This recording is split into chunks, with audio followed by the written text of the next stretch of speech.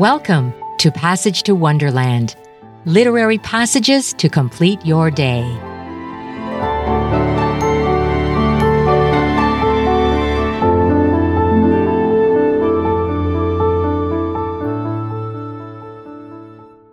Oh, to be in love. Valentine's Day is just around the corner, and I want to read this passage from a different kind of romance novel by Andre Alexis. It's called Ring. Imagine being given a magical ring that grants the bearer the ability to change 3 things about her beloved. What does this mean for Gwen, who has this special ring and who's deeply in love with Tancred? In this scene from Ring, it's early in their relationship. Gwen and Tancred are stuck in a farmhouse one night after being caught in a winter storm.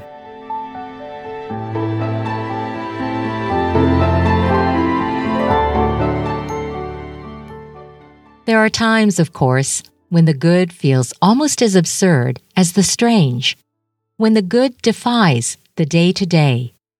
For Gwen and Tancred, this was one. They spent their first moments in the outbuilding, bewildered by their host's kindness. Then, too, they talked about Mrs. Atkinson because it was easier than talking about their suddenly awkward situation. Alone together in a bedroom, with one bed for both of them.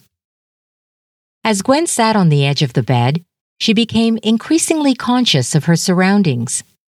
The room smelled of the maple wood burning in the stove, but also of dust and age, of their coats hanging beside the door, of lavender from a potpourri left on the table. Tancred sat on the chair, some 6 feet away from her, but she could smell him, too. His slightly damp clothes, the faintly vanilla soap he'd used, the wet leather of his boots. The light in the room came from a lamp on a table beside the bed. But it was so low, it could not compete with the world-whitening moonlight that came through the window. She was aware of the softness of the bed beneath her. She could still taste the dill and mayonnaise of the potato salad they'd eaten. All of this was such a sensual onslaught that talk of Christian kindness and how strange the good can be did nothing to stop her wondering how Tancred's lips might feel on hers, or about his chest, the beginning of it just visible above the unbuttoned top button of his shirt. That was not to mention his blue eyes, which, the light being too low, were more a matter of memory and imagination. She was not, to her own surprise, either embarrassed or ashamed of her imagination. There was no reason for them not to touch. If he had come to her at that moment and leaned down to kiss her, she would have let her curiosity take over and dealt with the consequences later. In fact, she wondered if she should go to him, to touch his face and say thank you for whatever reason occurred to her when she touched him, for being calm, for getting them to this place, for his company. Maybe she would have, if she'd been certain he was feeling what she did. "You know," he said, "I'm glad you and Ollie met. You're a lovely person." "What makes you say that?" she asked. "I might not be as nice as you think." "I don't know your secrets," he answered. "But I trust my instincts about people. Anyway, you can't hide kindness, and you've been very considerate about my getting us lost." For a moment, she wanted to outrage him, to let him know that kindness and consideration had nothing to do with anything, that she could show him such desire as would change his mind about her. But, in the end, she was considerate. She was not one who would think seriously of forcing herself on him. So she smiled and said, "It's nice of you to say that, but, you know, Olivier and I, we barely know each other." He said, and turned to look out the window. As if deliberately ignoring her words, he changed the subject, or rather, did not quite change it. You know, Ollie's been with some very cruel women. Dan and I are always trying to get him to go out with someone who won't take advantage of him. I don't know how he does it, but he always manages to find women who don't love him or can't love him or whatever. It's like he likes being frustrated. Tancred smiled as he said these last words, perhaps at a memory, but he then looked at her so seriously that she felt implicated. There was one woman who hung around him for a year because she wanted to go out with Dan. And the thing is, Ollie knew it, and he didn't mind. He defended her for years afterwards. He'd say, "Well, Dan's a great person." And I'd say, "Yeah, but he was married, and she knew it." And he'd go, "You can't help irrational feelings, so what's the use treating them like they're rational?"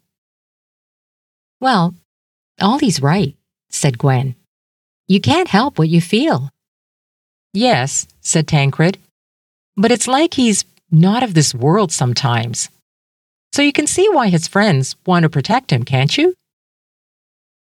Gwen looked up at him then, and he was looking at her, and she was conscious of her body and her dress, and again of her senses. Salt and dill, moonlight, the potpourri, silence, and the sheets on the mattress beneath her. What a lot of words he'd used to say no, she thought. And who was all this talk about Olivier meant to reassure anyway? Himself or her? Yes, she said. I get why anyone would want to protect Ollie. But tell me about Daniel. He smiled then, and it was as if they'd come to an accord, or maybe he'd said all he needed to say. Whatever the case, the thought of his friend Daniel brought back a part of his childhood that he didn't mind sharing with her. Daniel's father, Baruch, was a socialist who'd had them read, at 14, Alexander Berkman, Rosa Luxemburg, Friedrich Engel, and Tancred was still grateful for the guidance that had saved him from loneliness, from fatherlessness, from his boredom in a school system he knew to be nothing but class and status training. Then again, it was partly because of Baruch that Tancred had become a thief. Is that how you made a living? She asked. Were you really a pickpocket? Yes, he answered. When I was younger, Baruch made us read Dickens, and I wanted to be the Artful Dodger. But that kind of stealing doesn't make you a living. It just gets you addicted to the craft. Gwen was curious about this, but she didn't press him. The way he spoke of his growing up deepened her feelings for him. But she was also taken by how he listened to her speak, by his interest in her life, what it was like to grow up in Brights Grove, the strangeness of being Black in such a community, the relief of friendship, the irresistible pull of the city, but also the beauty of the world where she'd grown up, the way she missed it sometimes. They spoke for so long that it was 2 a.m. before they knew it, and time to sleep. By then, of course, their relationship had changed. She could not have undressed in front of him otherwise. She'd have asked him to turn around. But she took off her dress, and this act felt oddly like a contradiction. On the one hand, she wanted him to see her. It did something to her to imagine him watching, seeing her in her underclothes, even if it was only for a few moments, by moonlight, as she got into the bed, sliding between the cold sheets. On the other hand, though she liked to imagine him watching her, she trusted Tancred implicitly, entirely. She felt, in the depths of herself, that she was safe with him. That feeling itself was erotic. When he got on the bed beside her, lying on his side so she had more room than he did, his weight tipping the mattress so that her body moved slightly toward his body on top of the quilt, his coat for a cover. She said, "You can get under the covers, Tan. I'm not going to bite you." He took this good-naturedly, as she'd meant it, and he did get under the covers, taking off his pants and shirt so that she briefly saw his wiry outline by moonlight.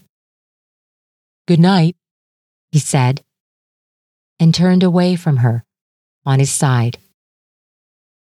And the last impressions she remembered before she fell asleep were the intense skin hunger she felt, the longing to touch and be touched, and the sound of his breathing, regular and deep. The room so lit by moonlight that its white walls looked faintly platinum. The moon itself through the window and above the fields, and the surprising warmth of Tancred's body close to hers.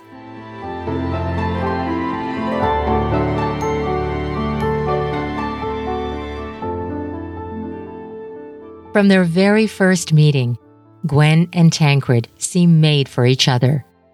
But like all great romances, the course of love never runs smooth. Ring is a playful meditation on the past, on magic, on honor, on faith, and yes, on love. I hope you have a lovely Valentine's Day. Today's passage was from Ring by Andre Alexis, published by Coach House Books. Thank you for listening to Passage to Wonderland. Until next time, rest easy.